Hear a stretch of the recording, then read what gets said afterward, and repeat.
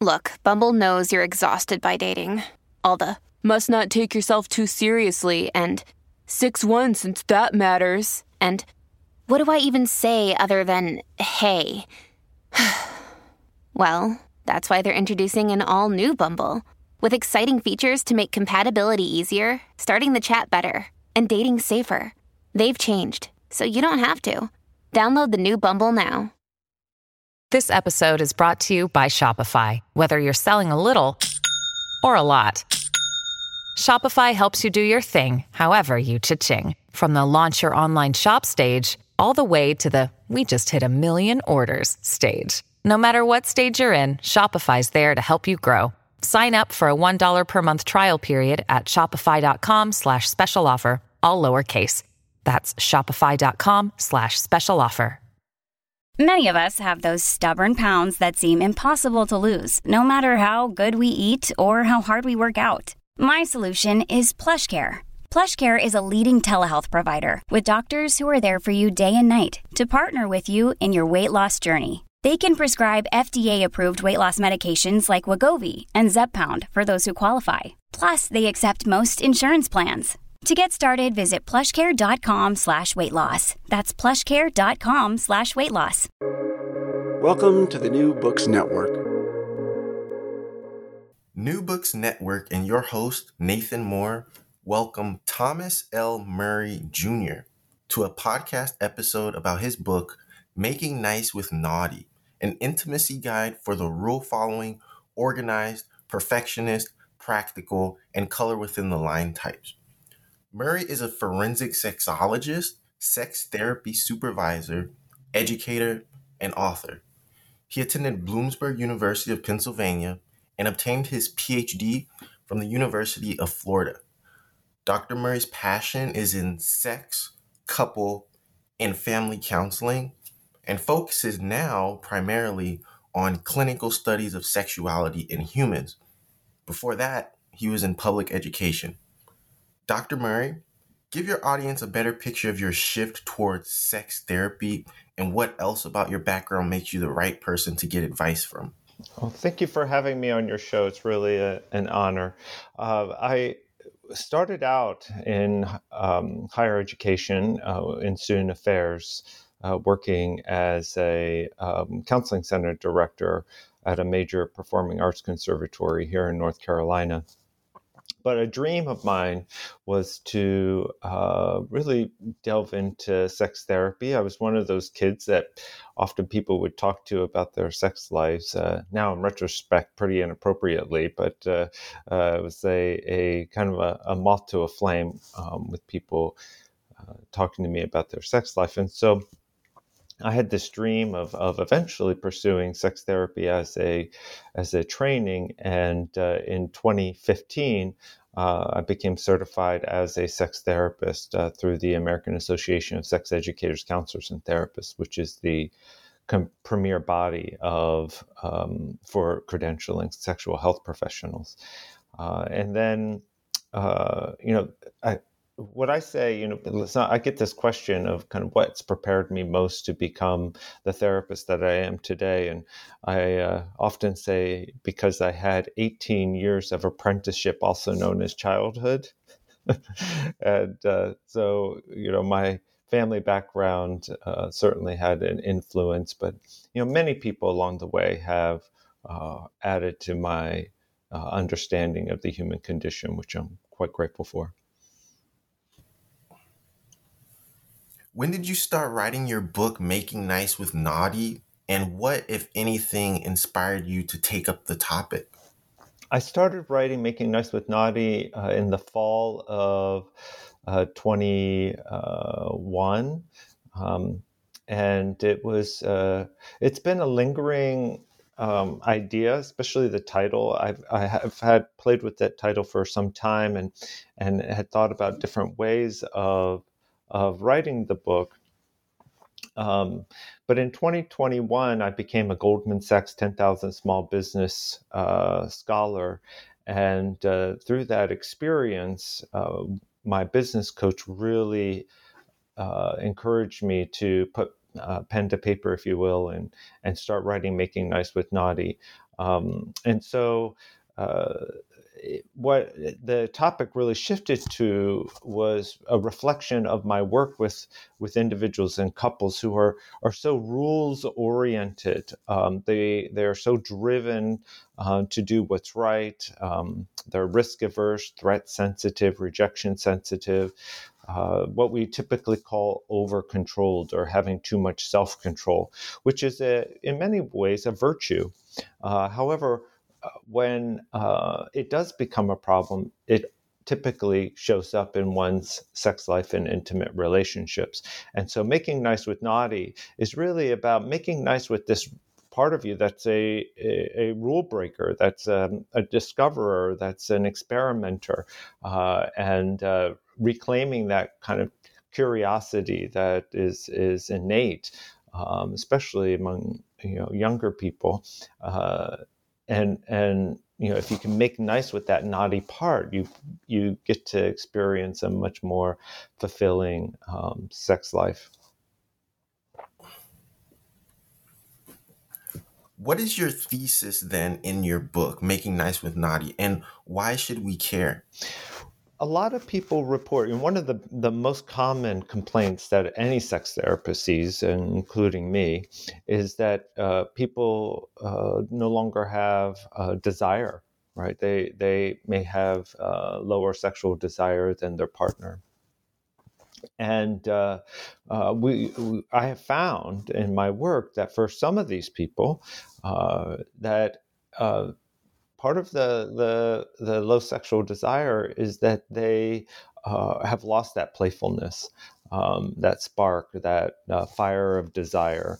And so making nice with naughty is really offering a way to understand this over-controlled temperament and its virtues, as I mentioned before, but also how it can negatively impact people's sex life. So, this book was written particularly for those people with the over-controlled temperament, or like I said, another way of referring to it is that too much self-control, where they're very rule-oriented, and helping them to see that there is another way that they can have more aliveness in their relationships and sex life by turning down the volume on that over-controlledness, knowing though that they'll never be under-controlled. We're kind of biotemperamentally programmed to be over-controlled. If you're over-controlled, and by the way, I as I talk about in the book, I identify as over-controlled as does most therapists, and particularly anybody who goes to graduate school. Being over-controlled is almost a prerequisite to getting through graduate school. But it can show up as problems in people's sex lives, and that's certainly what I've seen in my practice.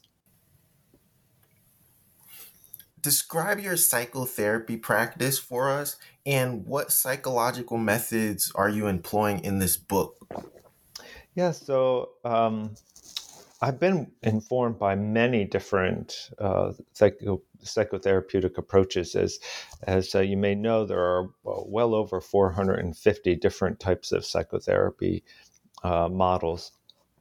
And what I've mostly pivoted my practice towards is really a style, and I call it the carefrontational style. So when people come to see me, they're hiring me primarily because they want me to be an advocate for their relationship. They're really concerned about the vulnerability of their relationship, and so when they hire me, I'm going to speak on behalf of that relationship. I'm going to be a champion for them.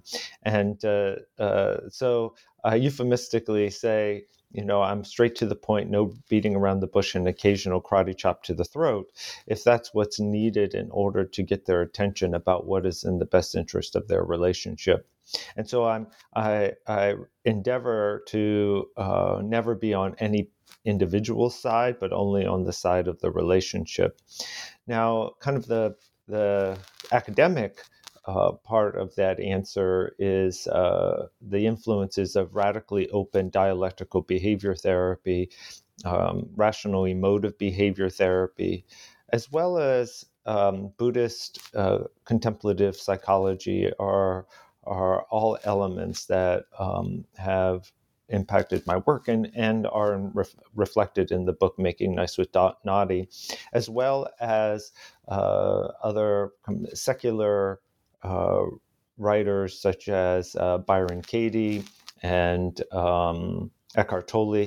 I use some of that information to help people get a clearer understanding of how their mind works, and then to kind of life hack their mind, if you will, as they move into pursuing Making Nice with Naughty. And why is the OC temperament so integral to your research? It is a common theme that I see among clients who come into my practice. So that OC, or the over-controlled temperament, again, these I talk about it as if I'm not one of them. But a common feature of the over-controlled people is that we get a lot of positive feedback from the world.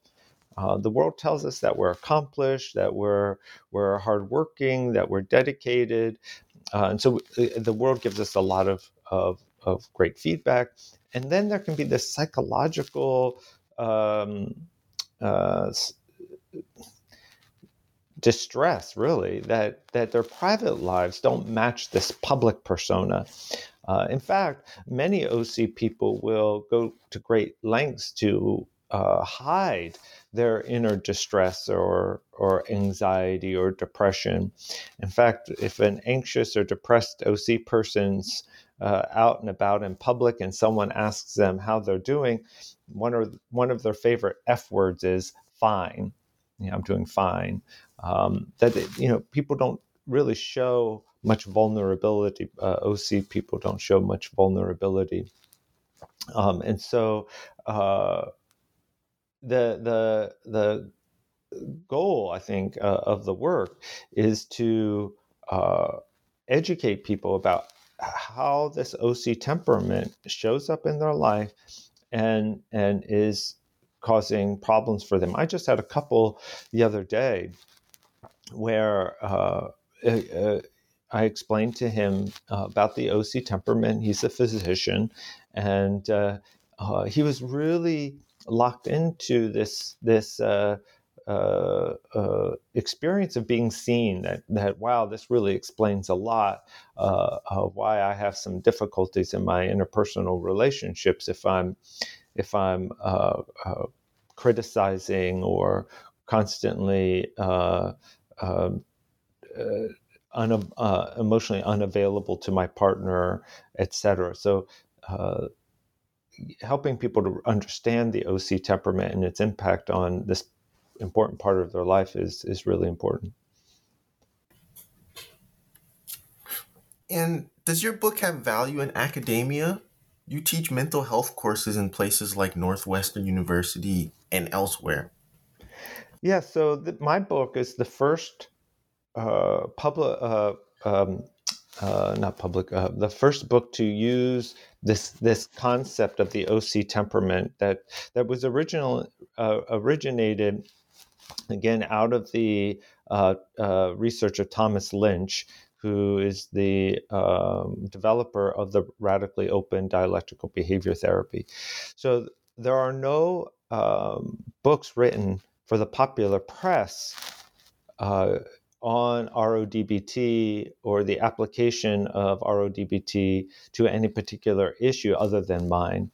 And so there's a lot of the research in academia around the OC temperament and the use of RODBT has mostly focused on anorexia. As some of your listeners may know, anorexia is this very rule-oriented, restricted eating, this drive towards perfectionism. These are all exaggerated features of the OC temperament. And so most of the research has been focused on conditions such as anorexia, as well as obsessive compulsive personality disorder, which should not be confused with obsessive compulsive disorder. This OCPD, again, is another exaggerated form of the OC temperament. And so we're seeing a little bit more research in that area. But, if we think about it, again, my focus on my book is about sex and intimacy, and that already is a very vulnerable topic, and particularly vulnerable to OC people. And academicians tend to lean towards the over-controlled temperament. So it's no surprise that academia has yet to really grab on to studying the impact of the OC temperament on human sexuality.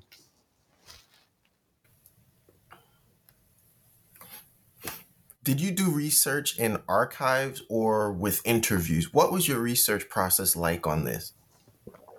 Fortunately, it's been my direct experience with my patients over the past, I guess now in my 8th year as a sex therapist, of seeing of these patterns emerging, and then using the frame of radically open dialectical behavior therapy to understand the nature of the OC temperament, and so the data are coming directly from my patients. So, are there social patterns that you're seeing in individuals who may benefit from the ideas in your book? And then, from your personal experience, what's been the demographic age or personality type of people who are not enjoying sex? Yeah, so if I'm understanding your question, let me just kind of go back and share a pivotal moment in my work with patients that certainly helped to clarify the thesis of the book. One session, this is the height of the pandemic, and so this would have been around September of 2020.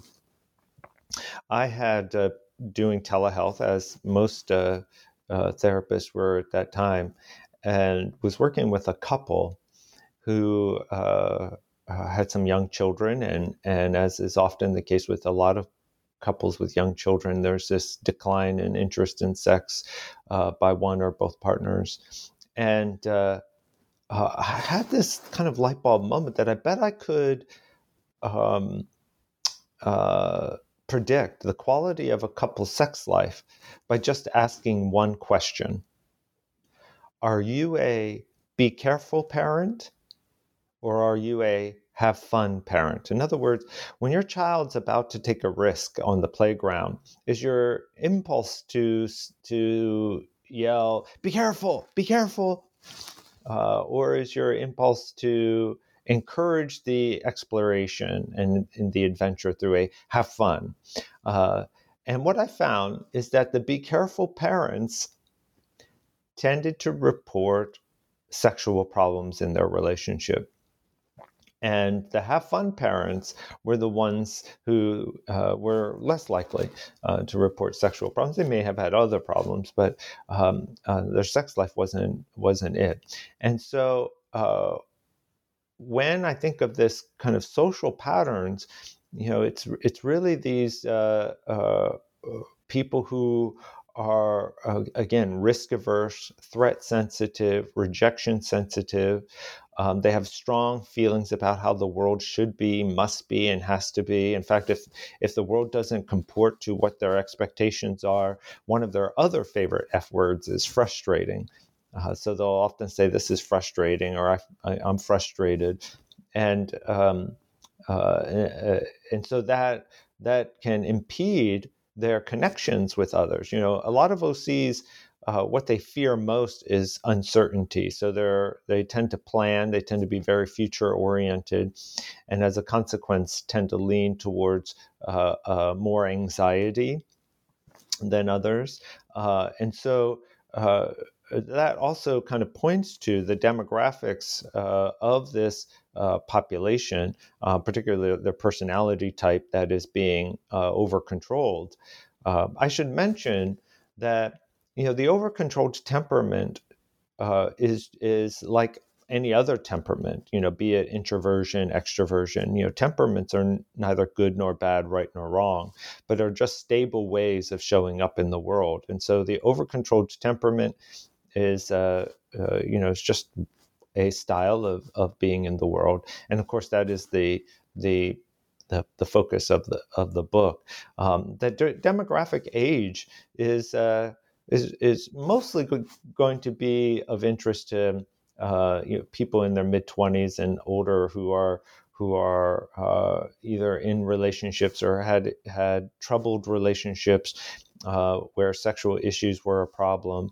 And sexual issues can include things like premature or ejaculation, or also known as rapid ejaculation, delayed ejaculation, erectile dysfunction, or what I euphemistically call erectile disappointment, in that these people don't have difficulty getting an erection when they're by themselves. They may just struggle with it with partners, and so we can look beyond the curtain and see that for a lot of people that this book is written for have some form of what's called sexual perfectionism. And that is, they have this strong belief that they have to be sexually perfect, or their partner has to be sexually perfect, or they think their partner thinks they have to be sexually perfect. And then the last form of sexual perfectionism is this belief that society expects me to be sexually perfect. So it kind of gives you a flavor of the personality type and demographic age who would be most interested. And how are men and women expressing themselves differently? Is gender a factor here? It certainly is. Of course, gender doesn't exist in isolation. Gender is certainly highly influenced by cultural factors as well. And so we can look at things like sexual perfectionism, as I just described, this pressure to be sexually perfect by society can particularly be impactful to women. It certainly can impact men too, but in different ways. For example, I find that men are some of the least likely to do any reading about human sexuality. And I think that there's this general assumption that men in particular should know everything there is to know about sex right out of the gate. And therefore, there's almost this, I don't know if you're familiar with the concept of stereotype threat, but this, I don't want to admit that I don't know something. And so I think that impacts men differently. For example, a lot of men develop phobic reactions or anxiety disorders after not getting an erection when they thought that they should get one. And so they then start to anticipate sexual problems in the future, which then activates adrenaline in the body. And of course, adrenaline is a vasal constrictor and impedes erectile functioning. And so the very fear response makes it more likely that they'll have erectile problems.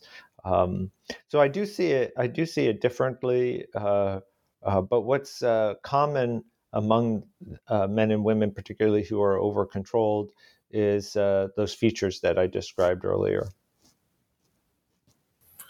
What parts of your sex therapy go beyond the mental and focus on the physical body? I see. Yeah, so that's a great question. If, let's say, someone comes in who has vaginal pain during penetrative sex, and of course, I'm a sex therapist who is licensed to work with the mind, so I don't touch my patients. At the same time, there are important interventions that might include touch. So I will refer patients with vaginal pain during penetration to a pelvic floor specialist who's a physical therapist who has specialized training, and collaborate with them to help to reduce the discomfort that one might experience during sex. If someone is overweight and is having erectile difficulties, then certainly helping them in a diet and exercise regimen that will improve their overall health can certainly improve erectile functioning as well.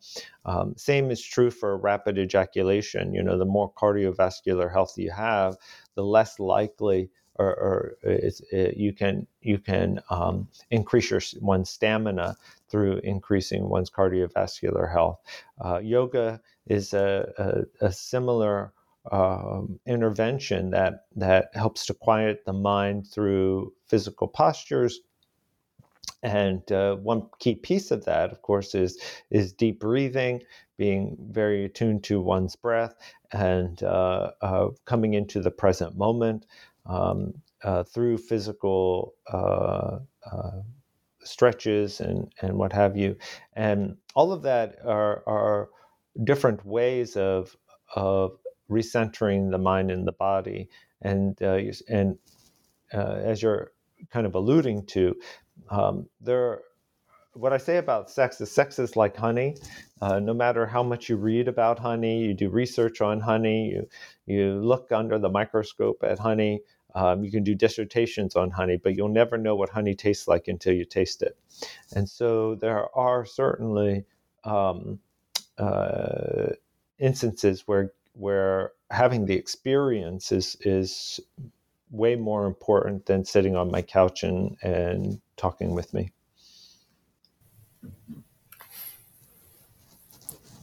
Why perfectionism? Is perfectionism what is preventing people from opening up, or is it something else? Well, perfectionism is a solution to a fear or discomfort around vulnerability. So perfectionism is think about it as a solution for what people believe is necessary to avoid rejection. And so people who lean towards perfectionism believe that I have to be perfect so that I can be acceptable, and that of course is a impossible goal, and can really distance people from others. There's a concept in social psychology called the pratfall effect, which simply means that our imperfections are precisely what make us more endearing to others. But that's hard for people to believe. They think, oh, if I'm perfect, then why would people reject me? When in fact, our perfectionism, if we strive for it, gives the impression to others that we're somewhat untouchable. And when you're more interested in being perfect, you're less interested in actually having an authentic connection with others, and that sense that people can sense that and inadvertently then distance themselves from you. And do you include fetishes in your book? And if so, what are some of the kinks that you mention? That's a great question. It's not a particular it's not a major topic in the book. In part, these are fetishes for a lot of people can feel too on the margins, particularly for over-controlled people. That isn't to say, however, that over-controlled people do not engage in fetishes. In fact, many of them do. They do so with great privacy and secrecy around their fetishes. They may experience shame and embarrassment around their fetishes, even though most people experience some particular sexual interest that may be considered out of the norm. What we do know about kink, and I do talk about BDSM in the book now that I'm recalling. These are ways of being playful. These are ways of kind of making nice with naughty, befriending naughty, if you will, and in having mystery integrated into one's sexual experience. And the reality is we are all sexual beings 24/7, so we're never not sexual beings. But I think a lot of people have been made to feel quite self-conscious about their sexual expression, and therefore any of these kinds of behaviors then get shuttered away rather than celebrated. And certainly, anything that two consenting adults or more are doing together that aren't violating the rights of others, and that is mutually beneficial and pleasurable. As they say in the sex therapy field, don't yuck someone else's yum. And what about the metaphorical ego tug of war that you write about?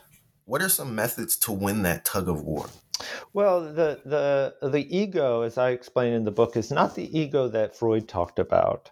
The ego that I'm referring to is more of the ego that the Buddhists describe, which is that inner voice, that narrator of your life, all of the conditioned, what we call conditioned parts of who you are, or your domestication. You, me, the listeners, we've all been domesticated by our families, by society, and that influences this inner voice. And often that inner voice can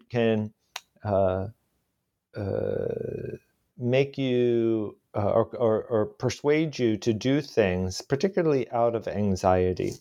And so a big part of the work that I do is to help people to understand their own mind, their own ego, so that they don't have to take it so seriously. And so as if you've ever played tug of war, one of the ways to release the tension is to let go of the rope. And so, in essence, the metaphorical tug of war, letting go of the ego, is to be a better observer of the mind rather than a participant in the workings of the mind. So I can observe my own mind chatter. I don't believe, or I don't see myself as the mind chatter. And once you have that separation, that you realize, oh yeah, I'm no longer this voice in my head, but I am the observer of that voice, then it's less persuasive, it's less seductive, and then you can be directing your behavior towards those things that better reflect your values. Mom deserves the best, and there's no better place to shop for Mother's Day than Whole Foods Market. They're your destination for unbeatable savings, from premium gifts to show-stopping flowers and irresistible desserts. Start by saving 33% with Prime on all body care and candles. Then get a 15-stem bunch of tulips for just $9.99 each with Prime. Round out Mom's menu with festive rosé, irresistible berry chantilly cake, and more special treats. Come celebrate Mother's Day at Whole Foods Market. And for people on the LGBTQ spectrum, are there different strategies that you employ? As someone who identifies as queer, it just is refreshing, to be honest, how common these issues that I see in my office are reflective among all peoples in relationships. That these are just common issues. Now, of course, there are. I think as time has gone by over the past 10 years or so, particularly before marriage equality, I think there was a lot more kind of disparity between LGBT folk and heterosexual people. But I think the lines are becoming more and more blurred, and so I'm sensitive, of course, to the various oppressions that people within the LGBT community experience that people who live heterosexual lives may not experience, and tie that into my work. But I want to underscore that I think there's a lot more similarities than there are differences. Do you recommend people write down their improvements and losses, say like in a notebook? Can you say more about what you're referring to? Well, from your practice and people that come to visit you, would you recommend that they record some of their feelings or sexual intimacy experiences to maybe learn more about themselves in a notebook or journal? Yeah, journaling is an excellent way of memorializing, if you will, the workings of the mind, and so in many ways you can find insight through reflections. What I would caution anyone, particularly people who are over controlled, is to be on guard for any part of you that feels like, oh, I have to do something, I should do something, I must do something, because these are just more rules. And so if someone finds it beneficial to journal and to write down their experiences, then ultimately that's what matters the most. As a sex therapist or as a therapist in general, I don't give a lot of homework. I don't prescribe a lot of homework, in part because, again, the type of client that I'm seeing with the over-controlled temperament, they're the ones that are going to hyper-focus on the details of the assignment. They're going to be concerned about doing the assignment correctly. They don't want to disappoint. And so that's just is more of the same dynamics that are bringing them into the practice. I'm much more interested in them doing things spontaneously, being playful, leaning into anxiety, discovering new parts of themselves in kind of more unconventional ways. Why are there risks inherent in monogamy? Are you recommending other options? Those are great questions. One of the major risks of monogamy, let me just say, monogamy kind of culturally is said to be the gold standard of relationshiping, and it's a fine institution.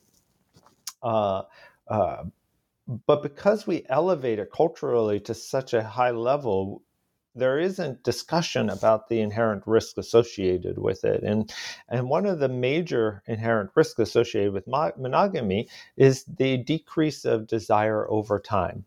And so empirically, we know that on average, a couple in a long-term monogamous relationship experiences a reduction in lusting after each other about 8% per year.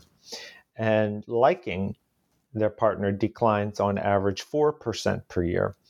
And so those things aren't talked about, right? The assumption is, hey, monogamy is a way to keep the flames of desire alive, when in fact the research doesn't support that monogamy as an institution itself is sufficient for maintaining it. And so I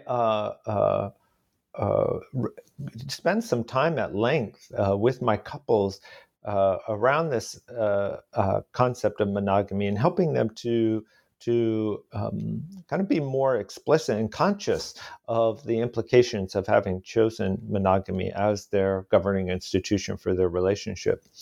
As to whether I recommend other options, I don't have a particular leaning towards one option or another. All the options have a set of benefits and risks associated with them, and everybody has to decide which set of pros and cons they're willing to live with.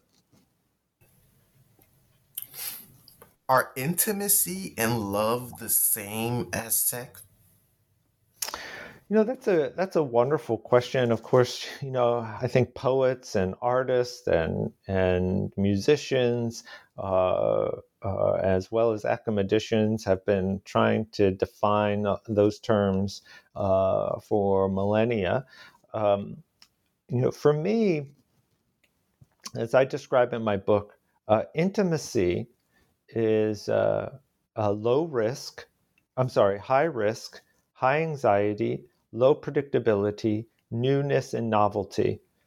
And I contrast that with closeness. Even though most people use closeness and intimacy interchangeably, they are different. So again, intimacy is high risk, high anxiety, low predictability, newness, novelty.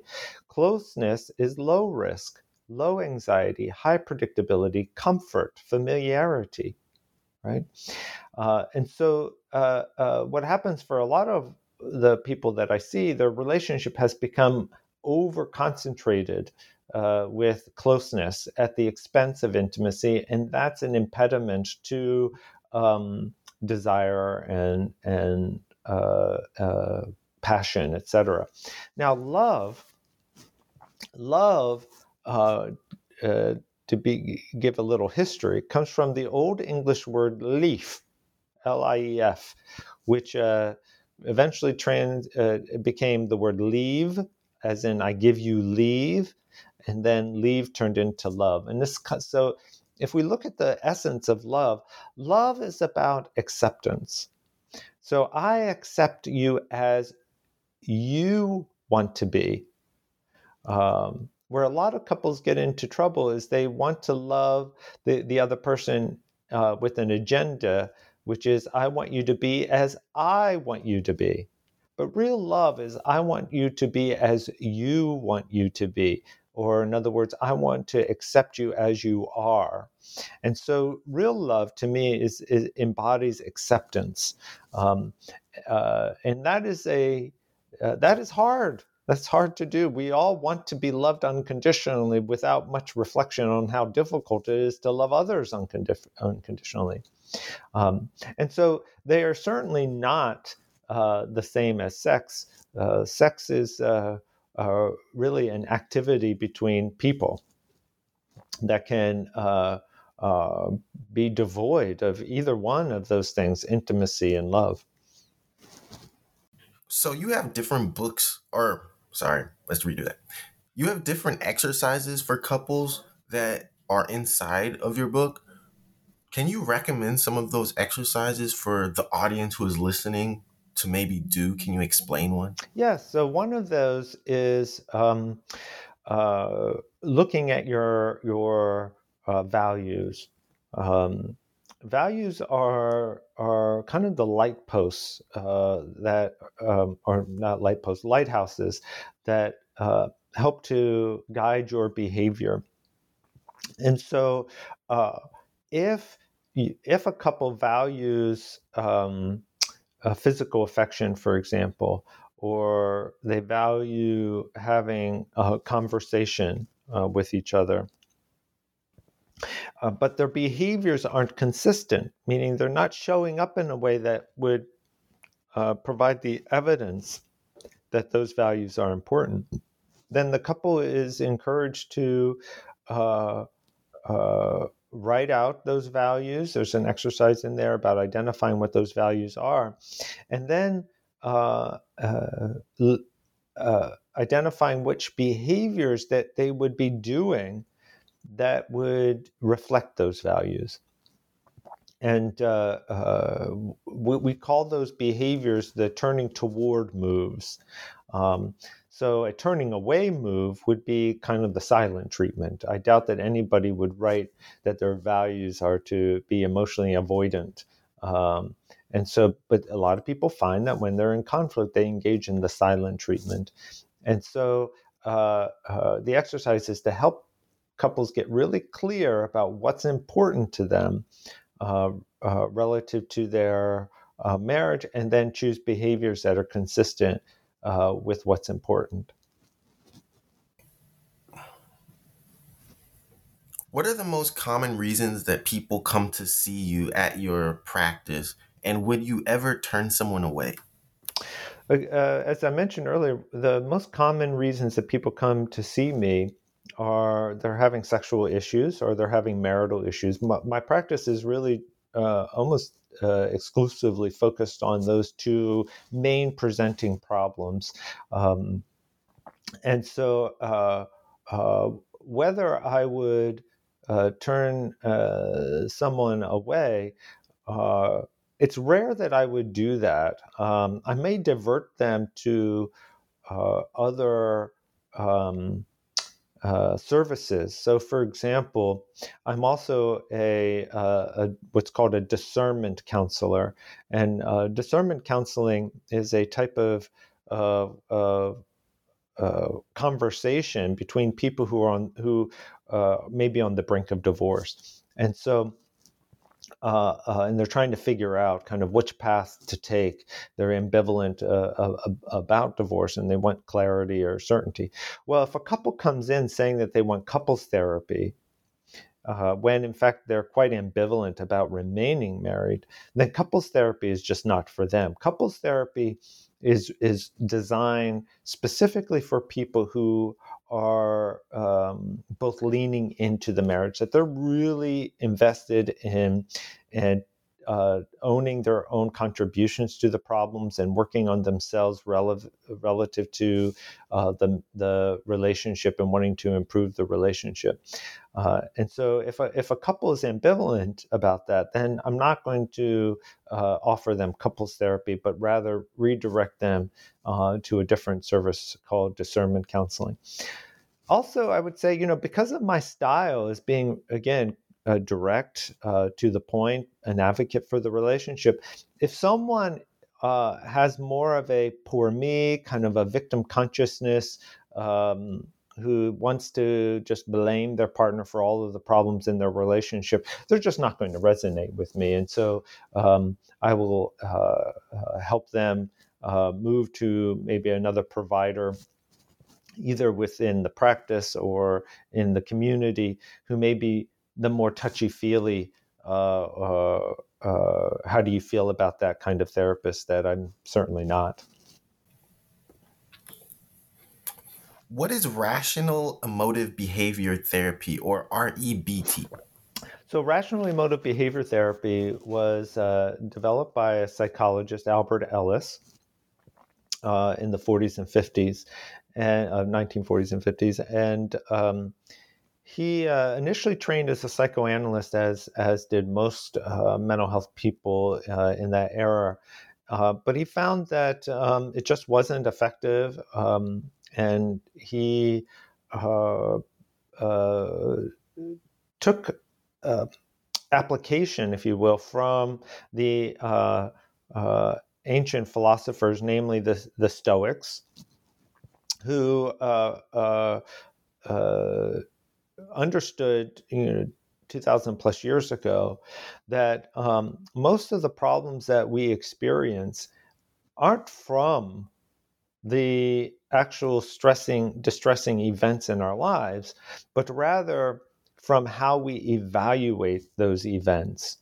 And so, for example, if one's driving down the road, let's say someone goes to a therapist because they have road rage, and they say, I get road rage because people cut in front of me. And that makes me so angry when people cut in front of me. Well, if we were to diagram what really happens, what we see isn't that they're upset because someone cut in front of them, but rather they're upset because of the thoughts that they have about people cutting in front of them. Their mind chatter or their ego will say things like, that isn't right, that isn't fair, they should get into trouble, they should be punished, all of this kinds of inner dialogue that occurs. And those thoughts fuel the rage. It isn't the actual event. And how do we know that? Because if we had 100 people who had someone cut in front of them, we wouldn't get universal responses from all 100 people, that there's some other factor at play. And what our rational emotive behavior therapy essentially is getting at is that how you view the experience is either going to work for you or not work for you. It's either going to be adaptive or maladaptive.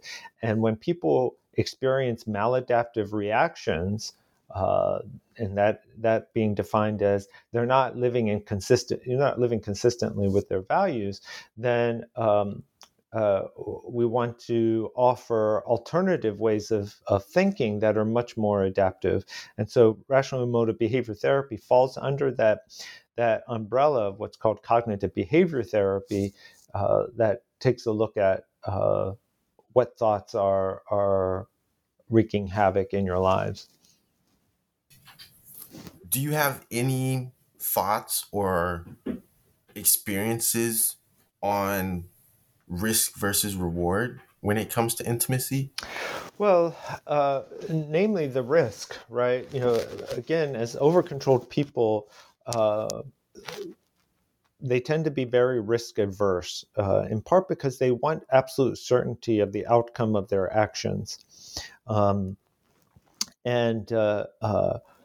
that can be much more persuasive than reward. In fact, over-controlled people tend to have low reward sensitivity.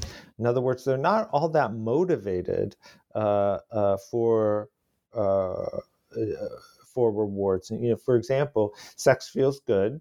You would think that people would want to have more sex, but what we find is that over-controlled people aren't persuaded or motivated to have more sex just because it feels good. They are easily distracted, if you will, by stressors that might be, out there. Is there? Let's say one is having sex in a hotel room, and they hear people walking down the hall. That the over-controlled person may not want to have sex because they are afraid of getting caught, right? Or I remember, just to be personal, one time I was at a sex therapy conference, and one of the sex therapy attendees and I, decided we were going to go back to her hotel room, and she's like, "Would you like to have? Let's have sex on the balcony." And I was like, I was willing, and so she opened up the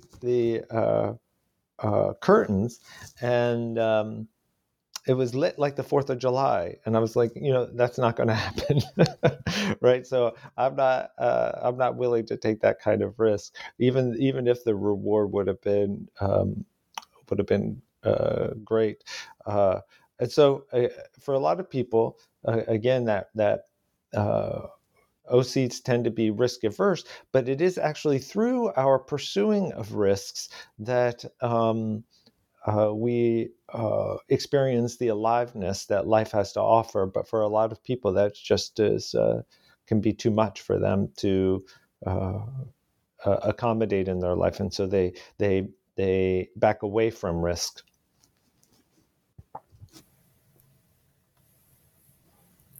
Do you have anything to say about orgasms and climaxes? Well, for a lot of people, what happens is that orgasms and climaxes become goals rather than effects of arousability. And so when an orgasm becomes the goal, as you can imagine, with it, anytime that there's this performance mentality around sex, then one is introducing the possibility of failure. And so we call that orgasmic centric or performance-based sex. That certainly can be a common issue that's presented. I would also add that a lot of over-controlled people will evaluate their own worth as a sexual partner by whether their partner experiences an orgasm. And so if their partner doesn't experience an orgasm, then they interpret that as, oh, that there's evidence that that person's not into me or I'm not adequate. And of course, that's more performance-based view of sex. Pleasure-based view of sex is I'm going to focus on what feels good and do what feels good without this requirement or expectation that there's some end goal that we're moving toward. And when a pleasure-based view of sex is adopted, then possibilities become quite endless. How can people avoid victimhood and being the target of blame when it comes to sexual violence? Well, certainly people are victimized. In my book, I talk about this idea of the victimhood temperament. And what I'm getting at is that for a lot of people, they will use their historical experience, their sexual violence history, as a rationale for not engaging with their partner. And even if they had no sexual issues at the beginning of their relationship, despite that happening after their sexual violence. And so one of the things that I help people is I point blank ask them, who benefits from you continuing to deprive yourself of the pleasure of intimacy, sexual intimacy with your partner? Who benefits from that? And typically the person will say no one benefits. And I'll say, well, that's not true. It's not true that no one benefits. And then I offer to them that every perpetrator against them is made right every time that they deny themselves sexual experience in the present.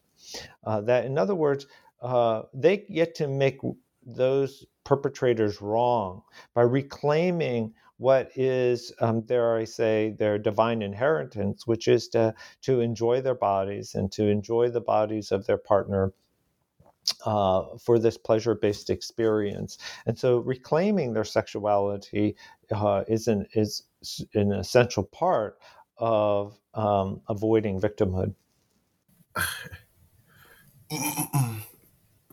If you were to suggest another form of therapy outside of your sexual healing, what would you recommend? Do you know about, or do you ever prescribe mindfulness, meditation, or anything? Yeah, mindfulness is I didn't mention this earlier about the psychotherapy approaches, but RODBT has a core element of mindfulness is assigned to it, as well as acceptance and commitment therapy, which is another approach that has influenced my work tremendously. And of course, mindfulness doesn't necessarily mean sitting on the cushion and meditating. Mindfulness is really just this concentrated attention on the here and now moment, where there's a great deal of acceptance that one has to the present moment. And as you can imagine, for a lot of people who tend to project into the future a lot, as OCs often do, mindfulness practices are hugely beneficial to come back into the present moment. And sometimes I'll instigate this with a question such as, what is actually wrong in this moment? And look around. You're in my office, or you're at, if at home, and just look around, take on the five senses. What is actually wrong in this moment? Not if 5 seconds from now, 10 minutes from now, but in this moment. And most people come to the realization that there's nothing wrong in this moment. What is acceptance and commitment therapy, and how can people reorient their goals? Yeah, so Stephen Hayes is the developer of acceptance and commitment therapy, and it's another form of the cognitive behavior therapy umbrella that I mentioned earlier. And what I love about it is that traditional CBT is about arguing with your mind chatter, and acceptance and commitment therapy is less about the arguing with it, but just recognizing that we have a mind. It has a job, and its job is to produce thought. But we don't have to buy every thought that the mind produces. We don't have to be compulsive buyers. And so getting in alignment with reality is a big part of acceptance and commitment therapy. The commitment piece is what I was referring to earlier, and that is to identify your values and be committed toward actions that reflect those values. And goals are the things that you pursue that you have total control over. And so a goal is one that doesn't require anyone else's participation. You have total control over a goal. Everything else might be an outcome, but goals are totally within your control. So saying I have a goal to have a publisher pick up my book, that is not a goal. That might be an outcome. But a goal would be to send one's book to 15 agents. That's something that the person has total control over. And are you holding any seminars, meet and greets in the future? Anything for people who would like to contact you in person or get to meet you or know you? Right now, I have conferences coming up that I will be attending and speaking at, and that includes the North Carolina Sexual Health Conference, which will be in May, and then the American Association for Sex Educators, Counselors, and Therapists Conference, which is in June, and the Radically Open Dialectical Behavior Therapy Conference, which is also in June.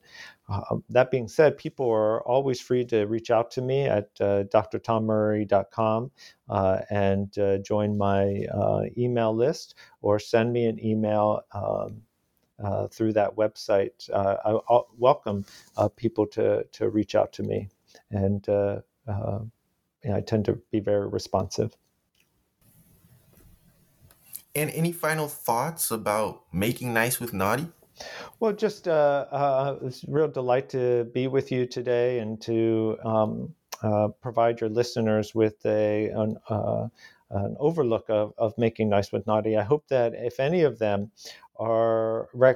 see themselves in the subtitle of rule following, organized, perfectionist, practical, and color within the line types, who also are yearning to experience more fulfilling and meaningful sex life through making nice with Nadi, then I hope they'll pick up the book. New Books Network and your host, Nathan Moore, thank Dr. Thomas L. Murray Jr. for a podcast episode about his newest book, Making Nice with Nadi, an intimacy guide for the rule-following, organized, perfectionist, practical, and color within the line types. To hear more interviews about topics you enjoy, subscribe or visit the NBN website.